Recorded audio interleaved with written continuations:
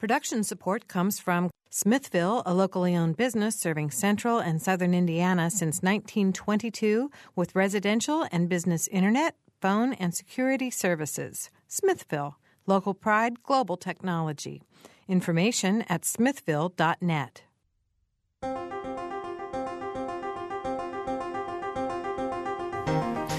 Welcome to Noon Edition. I'm Bob Zaltsberg, editor of the Herald-Times, along with a new co-host today. Kyle Stokes is here. Kyle is a new reporter, WFIU. That's right. And today we're going to talk about funding higher education. We expect to have three guests with us by the time the show gets really rolling. In the studio right now with us is Neil Theobald, a return visitor. Neil's been here with us before. He's an IU Vice President and Chief Financial Officer. We hope to be joined soon by Teresa Lubbers, the Indiana Commissioner for Higher Education. And joining us by phone from West Lafayette, will be Tim Sands, Executive Vice President for Academic Affairs and Provost at Purdue University.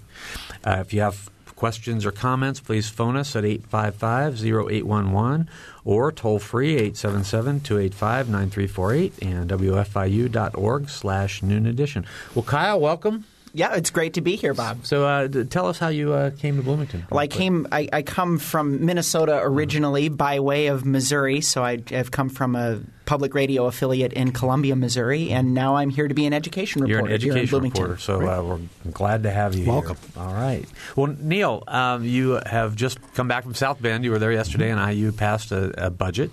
Correct. Congratulations on getting that accomplished.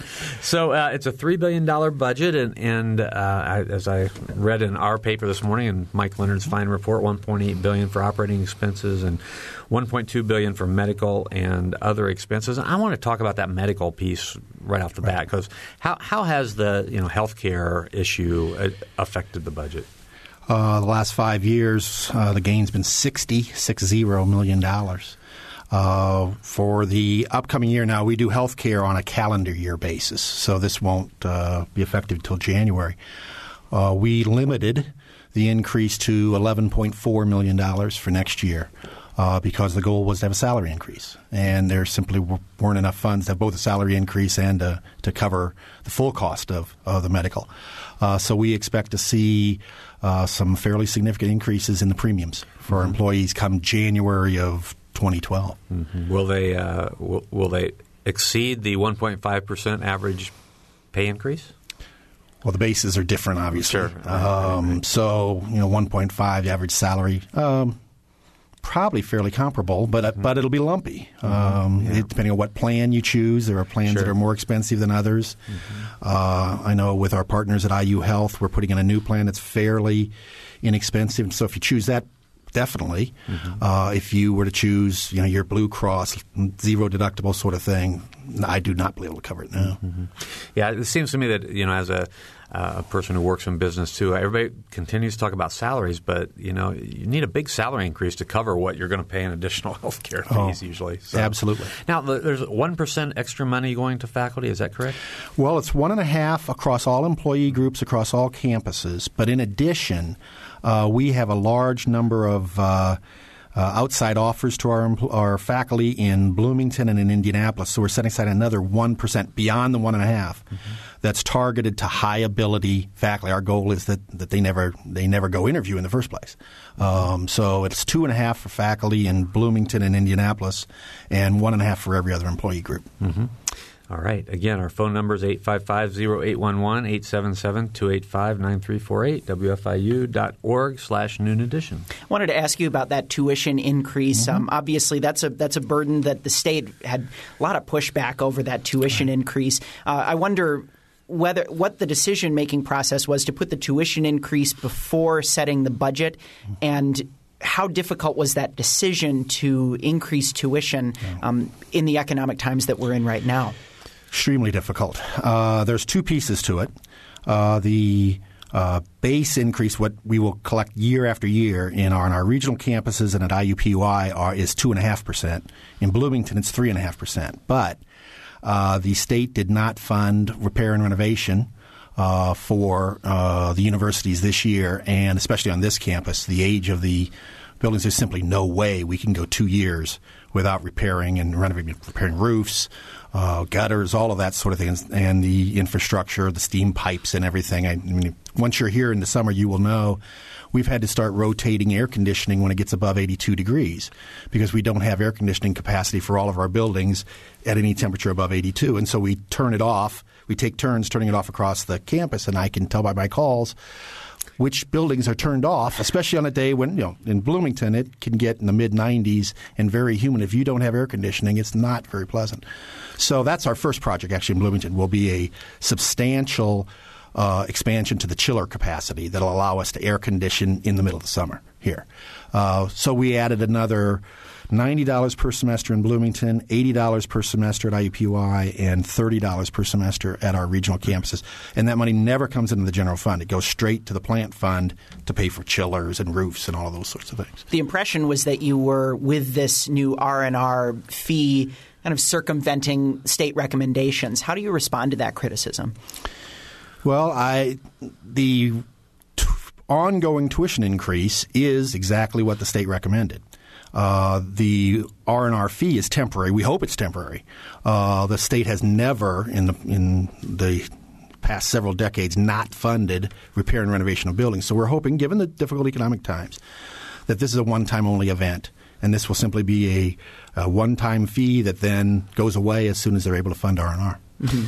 Yeah, I think you use the word circumvent, I think. It's the word that critics have been using. Well, Luke Kinley in our paper today, you might have seen it, said that I think his quote was, the university has the authority to set their own fees, and obviously IU, Bloomington, and Purdue and West Lafayette have chosen to violate the commission's recommendations. So, Teresa Lubbers will be here, we hope, soon, and I'm sure she'll have a different take on that, and we'll also have Tim Sands on. I think an important point here is that while tuition is going up on all of our campuses, and in Bloomington it's about $500. Mm-hmm. In Bloomington, the average financial aid grant will go up by $1,100, and I'm talking resident undergraduate here. So to me, what's really important – I have 3 kids in college myself. What's really important is what you actually have to pay, the net tuition. And in our budget that was approved yesterday by the trustees, we added $15 million of IU funding to our financial aid so that actually the net cost for our resident undergraduates will go down on average next year, will not increase. So it's 2 things. It's one, we have to take care of our buildings, but secondly, we're actually in this environment trying to take care of the affordability by adding to financial aid. Yeah, and Tim Sands is with us. And Tim, I apologize for not acknowledging you earlier. So do you want to respond to this, the whole idea of that Luke Kinley talked about that Purdue and West Lafayette and IU and Bloomington have chosen to violate the commission's recommendations? What are your recommendations, by the way? Well, our recommendations were similar, 0 to 3.5% for the West Lafayette campus, 2.5% for the regionals, and we did stay within those recommendations, and the commission has backed us up on that. The reason that it looks a little different is we had a 1% fee added that the students supported and went back 2 years ago, but scheduled to come into play this coming biennium for our fitness and wellness center. So, you can look at it. Yeah, we're over 3.5, but we are actually within the guidelines, and the commission has stated that publicly. Mm-hmm. All right. Is it true that after 10 years of increasing tuition at Purdue that the cost has doubled? It's gone up 100%? Oh, the tuition has gone up more than 100%. It's gone up about 150% in about 12 years. But and I think that that's not out of line with what's happened at other public universities. But focusing on Purdue West Lafayette, we've really gone through a major transformation during that 10 years. We've gone from a very strong undergraduate university to becoming a major research university, major engagement university. Not that we weren't before, but we've really changed the nature of Purdue and have gone. For example, we've almost tripled the research awards in that period that we received from sponsors, and we've more than doubled the research expenditures. So we are a much different university now than we were 10 years ago. Mm-hmm. So part of it is due to the fact that we have decided, along with the commission, frankly, that mission differentiation is an important aspect of our public university systems, and so we maintained access during that time. About 98% of the students last year who applied to undergraduate admission at West Lafayette were admitted to the Purdue system. Now, about 60% were admitted to West Lafayette, but the West Lafayette campus, and I think Neil would say the same about the Bloomington campus, they're not the campus for everyone. We want to make sure that everyone who's able to go on to higher education is able to in the state and the public system, but not everyone will go to the same campus for their education. So I think that that's an important distinction, the fact that we need to have our missions differentiated, that we shouldn't all have, every campus shouldn't be doing the same thing and serving the same role for the state. Yeah, Neil, do you want to respond to that? Because I used done similar things. Oh, very similar. In the demand for higher education has, in addition to the changes in the provision, the demand has just skyrocketed. This year, we'll have over 50,000 applicants across the system. 11,000 applicants for transfers, mostly from Ivy Tech. That didn't exist 10 years ago. We had 37,000 applicants for 7,000 slots in Bloomington. So the demand has just skyrocketed at a time that we're trying to research mission, service mission, economic development, all of those sorts of things. Mm-hmm. Our phone numbers again, 855-0811 in Bloomington, 877-285-9348 outside of the Bloomington calling area. WFIU.org/Noon Edition is our web address. If you want to go there, you can join the conversation. Neil Theobald is here. He's Indiana University's Vice President and Chief Financial Officer, and also Tim Sands is on the phone with us from West Lafayette. He's Executive Vice President for Academic Affairs and Provost of Purdue University, and Teresa Lubbers just joined us. Thank you, Teresa. She's Indiana Commission. She's from the Indiana Commission for Higher Education. So thank you all for being here. Neil, I wanted to go back to what you said and have Tim address this also. I did get a dear friend of Indiana University letter from Michael McRobbie this week explaining this issue about how despite the tuition increases, that it will cost most students less next year. I think in this letter it says, our financial models show that on average the out-of-pocket cost for families will pay for tuition and fees will drop to less than $2,300 per student from $2,840 this past year. Mm-hmm. So, and Tim, it sounds like you were saying similar kinds of things with the number of grants that are available at Purdue. Would that kind of statistic hold true for Purdue? Well, those are two different things, actually. Mm-hmm. But yes, I think we're in a similar situation to Indiana University. We've been trying hard to keep the net cost of education at a reasonable level and not see that escalate despite pressures from all corners. So that is something that's very important. We've been increasing the amount of institutional aid that we provide for our undergraduates. And I think that's essential in the current environment. We just have we've been through a very tough recession. We've got another 2 years of at least of very tight budgets, and we need to make sure that we can maintain not only an open door, but also ensure that our graduates are not burdened with excessive debt. Now, I would say that if you look at the net return, the return on investment for a Purdue degree and for an IU Bloomington degree, it's very high. It's a PayScale put out a report recently that a graduate of Purdue West Lafayette will essentially make a 14% return over 30 years on the money they invested, and that's the net cost of the education. But you don't want to start off with a large debt, so we were very attuned to the issue there and are doing everything we can within the limited resources that we've got to make sure that our students are able to come to Purdue and stay here and graduate without excessive debt.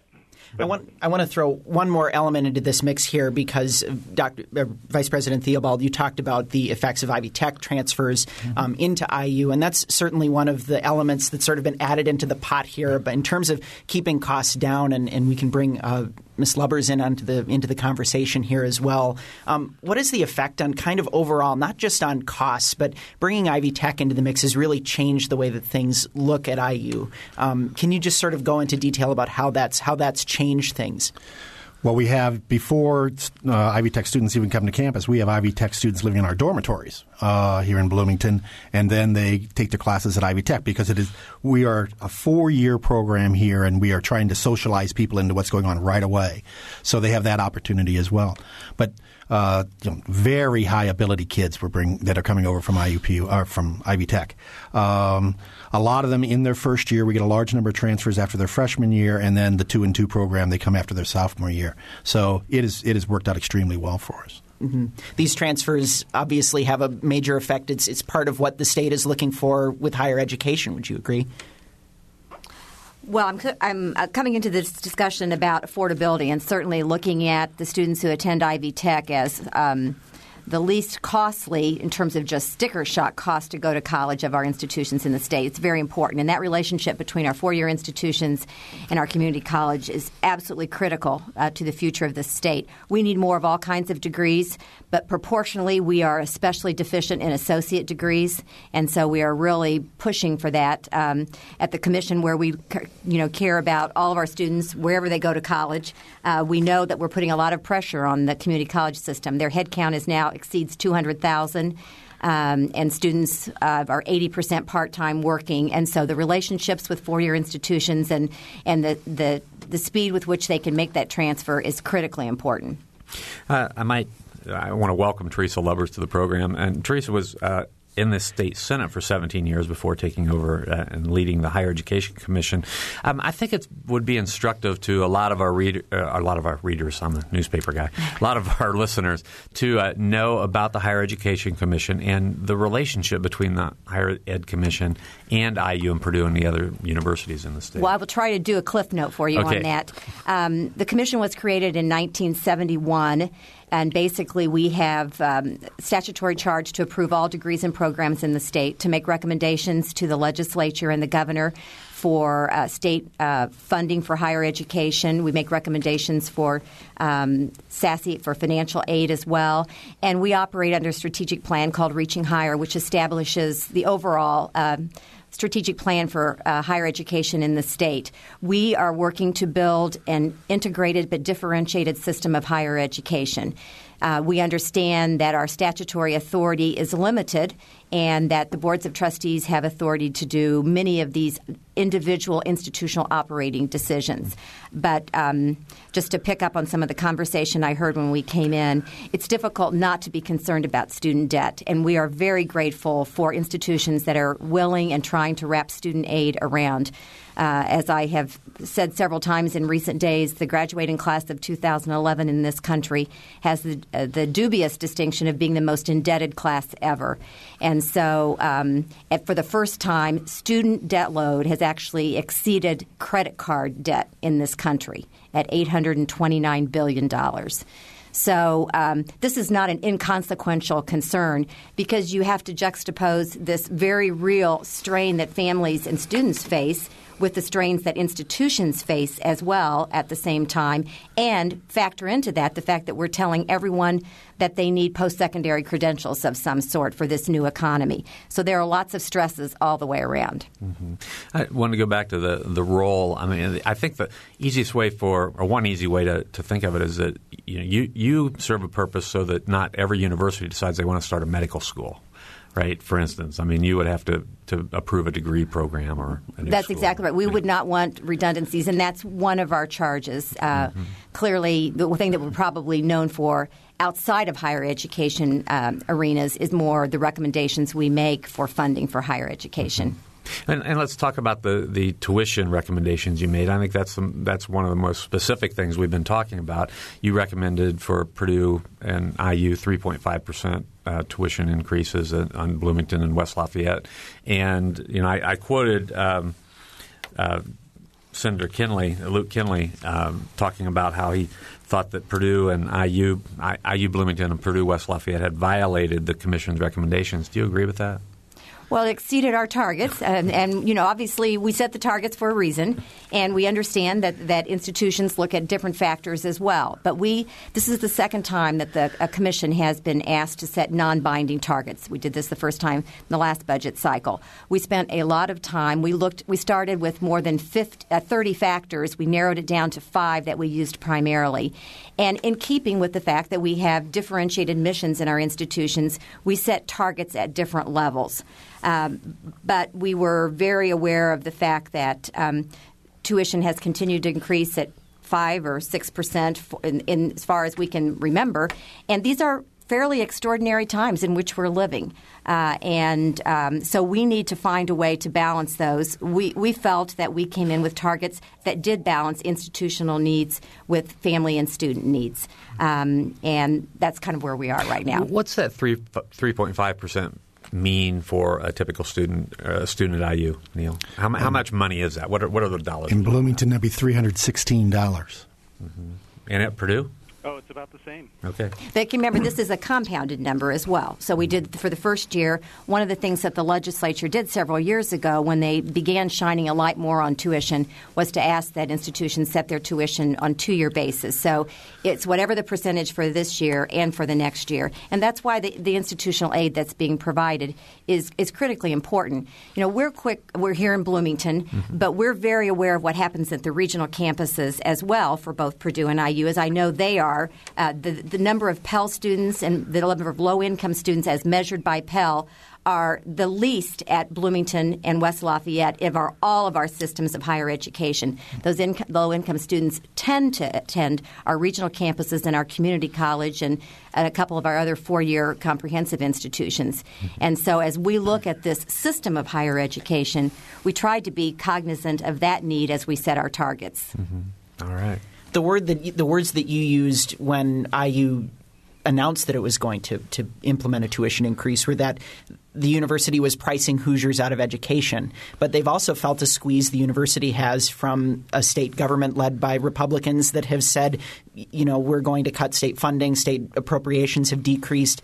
Isn't tuition increase a natural outgrowth of that? Isn't that the only place that the university can go? It's not the only place. It is one place. I mean, I think Neil would tell you there are sources of funding. They have a good alumni student base. They receive a lot of research dollars. Some of those are designated for particular areas. The comments that I made were not in response to IU. They were a response to targets over the state. And yes, but I would be quick to add to you, if you can find some extra money for us someplace. We haven't recently found oil in Indiana, so we're operating with the money that the taxpayers give us, and you can only do what you can do. And when you have increasing entitlements that come from Medicaid, corrections, all of costs. I mean, this is, to me, very disturbing when for the first time it appears that Medicaid costs in the state may exceed, as a percentage of the state budget, higher education for the first time ever. Well, what are you going to do with that situation? Mm-hmm. Vice President Sands, I want to ask you how you would handle or are handling this increasing pinch. Well, about 2 years ago, we recognized what was likely coming, and we formed an effort called Sustaining New Synergies and identified about $67 million in recurring savings that we could expect to garner. And that process is being implemented. It's not without pain. We've cut $20 million out of our academic budgets, and that hurts, but it is necessary. To the companion activity that has just been launched a few months ago, and Commissioner Lubbers came to campus right before we launched it, is our decadal funding plan initiative. And we basically, getting back to this point of is tuition fees, is that the only place you can go when state appropriations drop? And we believe that is basically where we are, but it's not sustainable. So we can't just keep increasing tuition and fees to fill in holes. And so we're in the middle of a process of involving our faculty and stakeholders, staff, in determining a new funding model for Purdue, looking out about 10 years rather than just the usual 2 years.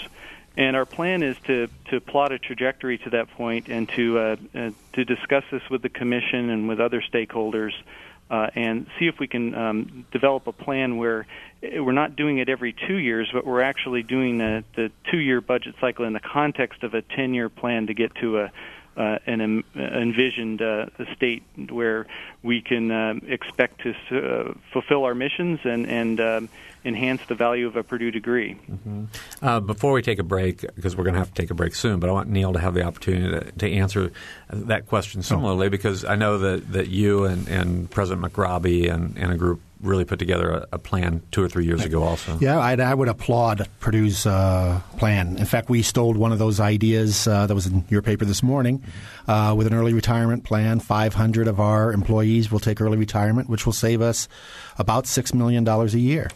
We are closing the School of Continuing Studies, which was a wrenching decision, but that'll save us up to $4 million a year. Centralized purchasing, which has saved us about $12 million a year. So a number of those same kind of initiatives, but I think the Purdue plan is really an excellent one that I would recommend to anyone. Mm-hmm. All right. We're going to have to take a break. We're talking about funding for higher education with Indiana University Vice President and Chief Financial Officer Neil Theobald, Teresa Lubbers, the head of the Indiana Higher Education Commission, and Tim Sands, Executive Vice President for Academic Affairs and the Provost at Purdue University. You're listening to Noon Edition. We'll be right back.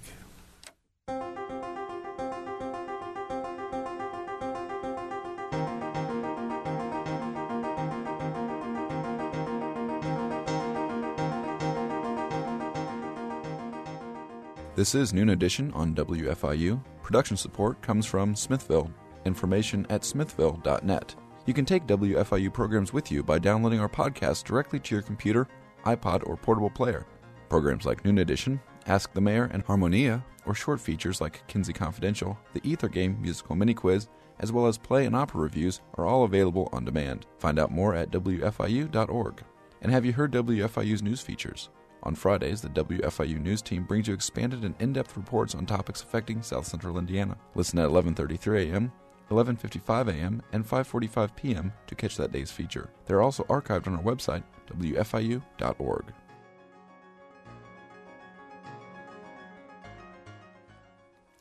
Welcome back to Noon Edition. I'm Bob Zaltzberg from the Herald Times, along with Kyle Stokes from WFIU. And today we're talking about higher education with Neil Theobald, the IU's Vice President and Chief Financial Officer, Teresa Lubbers, the head of the Indiana Higher Education Commission, and Tim Sands, Executive Vice President for Academic Affairs and Provost at Purdue University. If you want to join us, please call us at 855-0811, 877-285-9348, and WFIU.org/Noon Edition is the web address if you want to go to the website and add your comments or questions there. I want to go back to the early retirement plan. $6 million annually will be your savings. There is a cost up front, though, correct? Right. So it's like the buyout cost. Right, $26 million one-time cost. One-time cost. So that will happen this year, and then you'll basically make up that money in 4 years. 4 to 5 years. 4 to 5 correct. years. Right. I just want to address this issue. It's a savings for the university, but at the same time, you are losing some institutional knowledge and a lot of people who've been around for a long time. I mean, I think I just want to acknowledge that point. Absolutely. No, as I went through and I signed off on all 499 early retirements, those are some fabulous people, but it's great. I know a lot. Obviously, I know a lot of them, and this is giving them an opportunity at a time in their life to go in a different direction. We have about 50 faculty taking early retirement. It gives them a chance, in many cases, to go somewhere else, do something different. So it's a win-win. It was voluntary. There was nothing mandatory about it. So they chose to apply, and we will miss them very, very much next week when they're not here. Mm-hmm. Yeah, okay. Again, 855-0811, 877-285-9348, and WFIU.org/Noon Edition. We'd like to hear from you if you want to give us a call. Teresa? I just wanted to pick up on that a little bit in the discussion about productivity and efficiency, which I think this feeds into. As we know, all enterprises, especially large enterprises like universities, are operating with a new paradigm. And we are quick to say when we talk and we try to partner with the universities on efficiency measures, whether it's administrative or academic, we do so not to be just punitive or hard-nosed about it. It is because we're asking them to serve more students.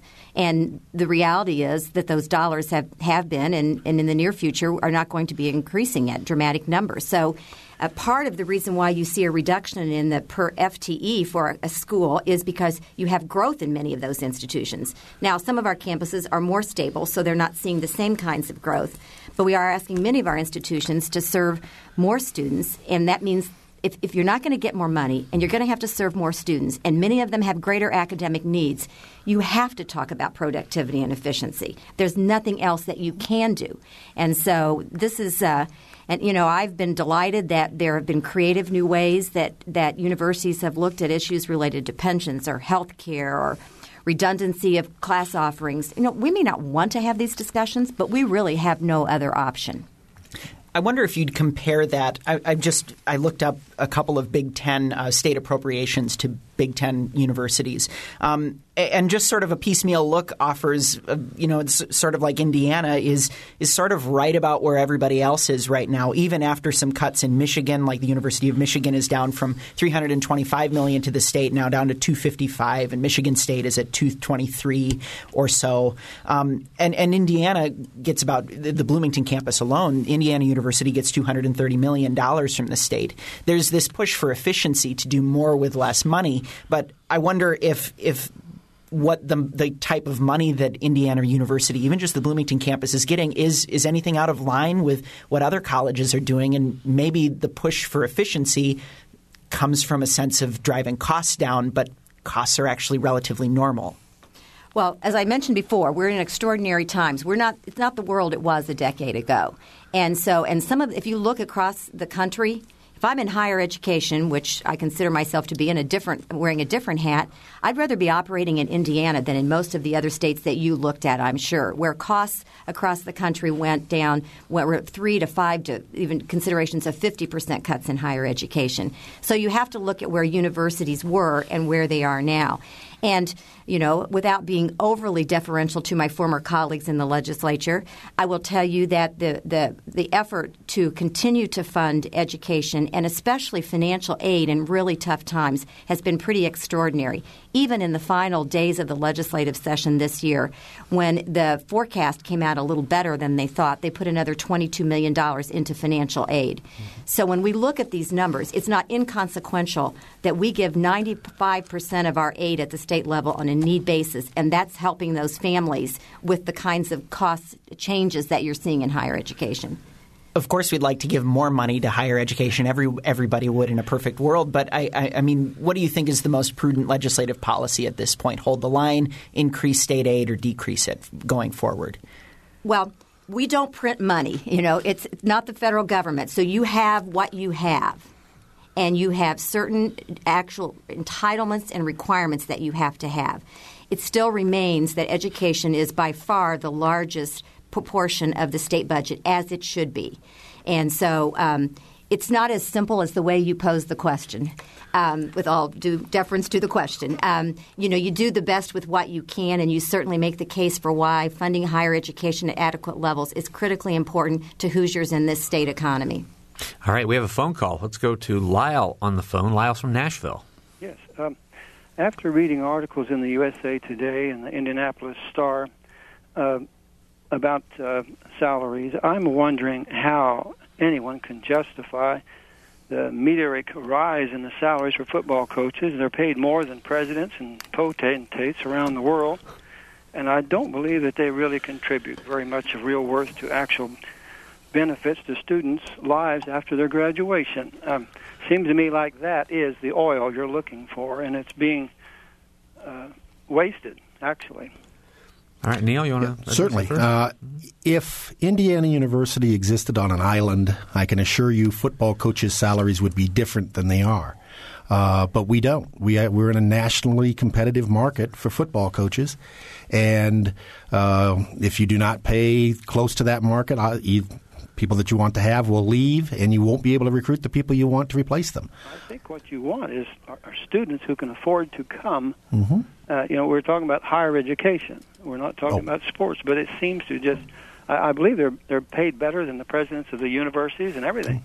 I think, both Purdue and IU are actually in a very, very small percentage of Division I universities that don't subsidize their athletic programs. I think across the U.S., about 90% of athletic programs in Division I are subsidized down for an average of, we're talking $10 million a university. Both Purdue, I believe, and I'm pretty sure I'm right there, Tim, and IU, we provide no subsidy. So the funds to pay the football coach, whether I agree or disagree with that salary, there is no university money in there. Yeah, they operate, I can just add, at Purdue, and I think the same thing is true at Indiana, that they operate as an auxiliary. That's right. And we actually have a flow of money from intercollegiate athletics back to the academic side, and it's not a lot of money, but it is a significant amount, and we're fortunate to be in that position. As do we. And speaking of paying people at the university, you look again around the Big Ten just at salaries, and Indiana University is towards the bottom of Big Ten university salaries. I know there's a salary increase coming around the bend, and we discussed that at the beginning of the program. Do you have any goals in terms of raising salaries here at the university, or some sort of goal about how that can maybe try and increase more than just sort of piecemeal increases over the years? Right. I mean, the salary increases this year came from administrative cuts and the fact that we have record enrollments on each of our campuses. The reason why Indiana University and Purdue is in exactly the same situation can provide such strong academics at affordable prices is because we have fabulous faculty and fabulous staff. I mean, we are totally dependent on these people. And do we wish we could pay them a lot more? Absolutely. But I think Commissioner Lubbers has very accurately stated what the reality is in the modern world. We did everything we could to have as large a salary increase as we could. It's totally merit-based, so we're trying to focus it on those people that we most need to give money to. But no, we'd love to have larger increases going forward, but it depends on what funding's available. Will there be increases at Purdue this year? Yes. We're in the midst of planning for a 1.5% increase that's centrally funded. Yes. But again, it's very modest, and it is merit-based. So just like Indiana University Bloomington, we are doing our best to retain our top faculty and not lose them to other institutions, because there is a steady demand. If you have a faculty member who becomes nationally prominent or globally prominent, you can bet that they're going to have offers coming their way.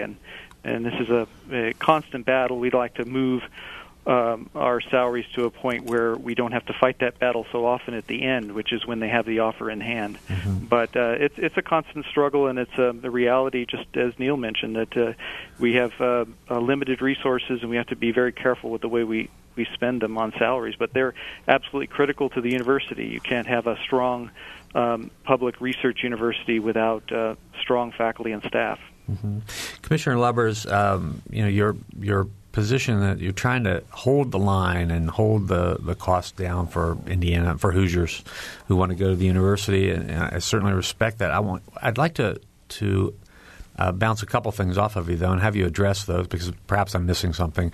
When we were talking before about at IU, the President McRobbie sent out a note, and Neil has mentioned it, that the financial models show that families will pay for tuition and fees less this year than they paid last year. Go ahead. That's what you can tell me what I'm missing. Not everybody will pay less. I mean, this is an average, and I think Neil and I have talked about this, and we need to understand, and we appreciate any sort of extra aid that can be wrapped around students. But I think it would be very misleading for you to have your listeners believe that everyone is going to pay less. That would not be true. You're talking tuition, not all-in costs. And this is not to take away from the efforts that have been made with the capital campaign.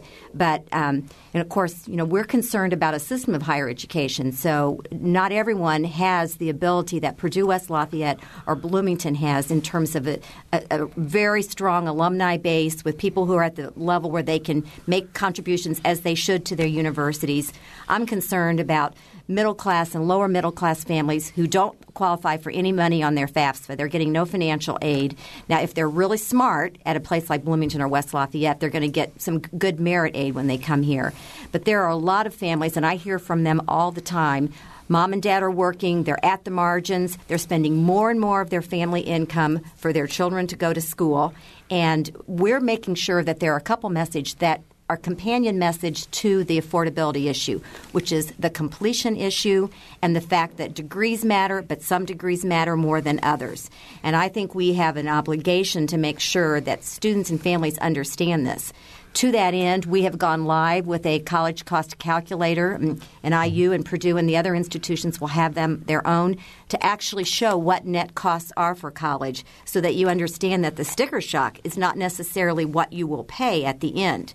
So the more we can be transparent about these numbers and make sure that we take very complicated issues and we don't go to simple explanations. And, all of us are guilty of that. We can do that at any place where we take a number and we put it out there. So I'm very cognizant of making sure that families and students really understand what the costs will be. Yeah, can you explain that go a little bit further into that about the sticker shock being not what you're going to pay at the end? Right.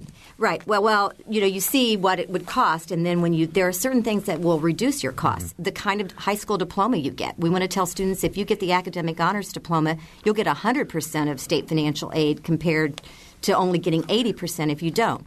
We make sure they understand all the scholarships that are available, down to the county level. If the Kiwanis in White County gives a scholarship for a certain kind of student, we want to make sure they know that.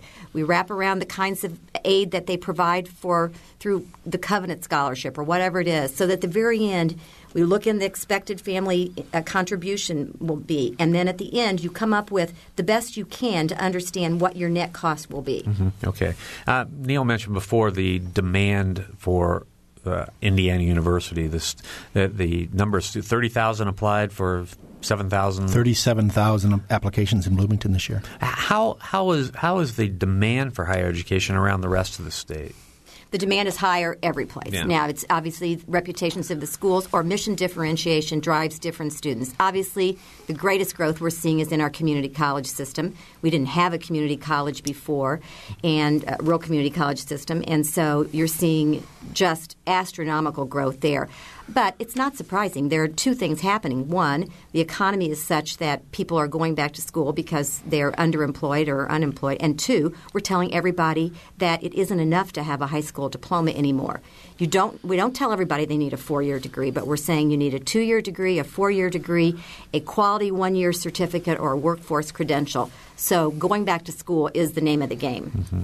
All right, we have about 10 minutes to go. 855-0811, 877-285-9348, and WFIU.org/Noon Edition. I have a question that I think all three of you could tackle, and it isn't purely financial, but it definitely has financial impact. I think Ms. Lubbers would be a great place to start with that.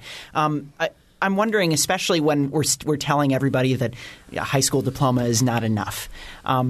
There's also a push to do more things like AP classes and dual credit, college transferable credit, and things like that. The students that universities like IU or Purdue are getting are changing and very different, and often just more numerous now. I feel like that has a lot of implications, and one of them might be that you're getting a student where if everybody has AP, an AP credit, maybe AP credit means less in terms of how people are taught. And then how do you move forward on that from a financial perspective? If you're taking AP to save money, but a college isn't going to accept AP credit anymore, is that actually going to have the cost savings and allow people to get the higher education that is becoming more necessary? Well, AP is a great program. Dual credit are great programs. What you have to always make sure is that you maintain the academic rigor in any of these. AP is it's scrutinized pretty carefully through the tests that you take. It isn't that you take an AP class. it is what you get in a score of the AP class that matters, whether it's a 3, 4, or 5, for example, to be a passing, and whether you a 4 or 5 for some specific areas. So, I think to the degree that it makes students more qualified, if you do some longitudinal studies, it will show that students who have AP do very well in college. But the admissions requirements are set by the institutions. They will determine who they accept. I'm a big believer in AP. I think it helps the student with their aspirations, with their preparation, and I think it makes them more likely to graduate. All right. Anybody Neil, do you have any? I would just AP, the better prepared a student is before they come here, the more likely we are to retain them. And that has been a huge focus in the current environment. We want to increase our graduation rates. Well, you need to retain them along the line. It is at our regional campuses particularly, they have really ramped up the entry requirements. The retention rate has followed that. The retention rate is going up because there are fewer students coming in that are frustrated with the difficulty of the curriculum and therefore don't stay for graduation. So I see it as all positive. The more the academic background students have before they come to the university. Mm-hmm. Despite the demand and the fact that there are probably a higher quality of student going to Indiana University and Purdue, maybe in some schools and maybe at IU and Purdue also, there are some students that are entering school that still need some remedial help in the early classes, particularly in math. Are there other options for pre-college education before they get to school and need IU or Purdue or Indiana State or Ball State or somebody to help get them up to snuff? Well, we have a Hoosier Link program with Ivy Tech in Bloomington specifically. Those students who need some remedial preparation, they're treated exactly the same as an IU Bloomington student in every way except they're taking that preliminary coursework at Ivy Tech because we don't offer remedial courses on this campus. Yeah, I would say that's one of the probably most appreciated aspect of what the Commission has done is this mission differentiation, which I think is really made the whole system more efficient. We've taken the remedial part of the offerings and moved that to Ivy Tech. The associate degree programs, to a large extent, are now with Ivy Tech. The regional campuses are focused primarily on four-year degrees and maybe master's and graduate degrees that are relevant to the regional economy that they're situated in. And that has allowed, I think, institutions like or campuses like Bloomington and West Lafayette to focus on their part of the spectrum of the mission of higher education. So I think that's all been quite positive, and it's allowed us to focus on student success for the students who do come to West Lafayette or to our regional campuses. We don't focus on the remediation, so that attention is now directed to the success of the students who do come to campus. I think you hit on the right issue, though, in the question, which is also making sure that students leave high school, career, and college ready. And to that degree, we are working with our colleagues in the K-12 system every day. It's currently about a quarter of our people who start in college need remediation. About 70% who start at the community college need remediation. We know they're much less likely to complete if they're not ready. So we're involved with a consortium of states around the country on Common Core standards for high school and assessments at the college level, which makes sure that we know when students are ready and when they find out that earlier in high school so we can remediate them then and don't wait until they get to college. Mm-hmm. And that's part of the whole issue of state funding, trying to improve the high schools and the public schools before kids get to college. So it's a continuum. It is a continuum. Right. It's a whole other animal, too. That's right. 5 other shows on that. Yeah. We have just a few minutes to go. Kyle? Maybe that's a good way to go here. What do you look, obviously, because these are the students you're getting. What do you think about what's going on let's start with you, Vice President Sands. What do you look at when you see as in the K-12 education reforms that have been going through the legislature, especially this past session? What do you see as the impacts for Purdue students that you're going to be getting in the years to come? What are the key factors we need to be aware of? Well, I think that that's a complicated question.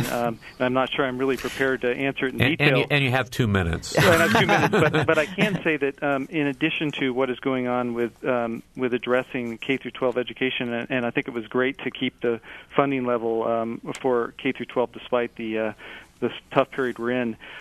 Purdue has become much more involved in directly intervening and assisting K through 12, especially in STEM. We've got a number of programs, including the iSTEM network. We've got a new project from the National Science Foundation at Purdue to address K-12 STEM. We've got programs that are almost throughout the university, many of them that are directed right at the teachers primarily, and in assisting in developing curricula that are problem-based learning curricula that we know work better than the traditional kind of a serial or kind of rote approach. And I think that that's where we think we're going to have the impact, is in really transforming the K-12 STEM education in Indiana. And STEM is science? Oh, sorry about that. It's become a very common term, but it's science, technology, engineering, and mathematics. Right. Okay. And it's probably overused. It's kind of a short version for the kinds of fields that we think are going to be absolutely important to the economic development of Indiana. Right. Okay. Well, I think that is critically important because really in this knowledge-based economy, we are talking about changing our state through education. And Indiana is on the cusp of what's going to happen here. And it's not clear. I mean, it's what kind of a state this is going to be in the future. But it certainly depends on how successful we are in building a more qualified, educated populace. And that means from the standpoint of higher education, we are really focused on completion and making sure that students who begin college finish and they have a credential to take into the marketplace. And they're more likely to do that if they got off to a strong start early in their educational careers. And I think this is a great segue into me introducing Kyle Stokes again, because Kyle's here in a program that's a partnership between WFIU and NPR. You want to explain That's right. This is called State Impact Indiana, and this is a nationwide – it's our branch of a nationwide collaborative reporting effort between WFIU as well as other Indiana public media stations and 8 other states to report here in Indiana on different here in Indiana be education policy issues, but across the nation they'll be looking at energy issues in the economy in some of the different states. There are 8 other states. And so me and then as my colleague Ben Skirvin, who you've heard on the airwaves here before, will be transitioning into those roles as education reporters. So we'll be asking questions from pre-K to college about a lot of different things that are going on in education in Indiana, and it's an interesting time to join up on this project. Right. So, well, welcome. We're glad to have you here. It's good to be here. All right. We're out of time. I want to thank our guests, Neil Theobald, Teresa Lubbers, and Tim Sands, for Kyle Stokes, and for Rachel Lyon, and for John Shelton, who's engineering his last show today. I want to thank all of them. I'm Bob Zaltzberg. Thanks for listening.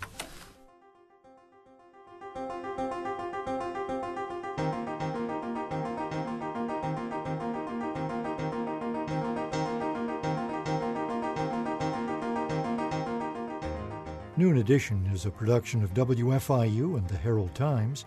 A podcast of this and other WFIU programs is available at wfiu.org. Production support comes from Smithville, a locally owned business serving central and southern Indiana since 1922 with residential and business internet, voice, and security services. Smithville, local pride, global technology. Information at smithville.net.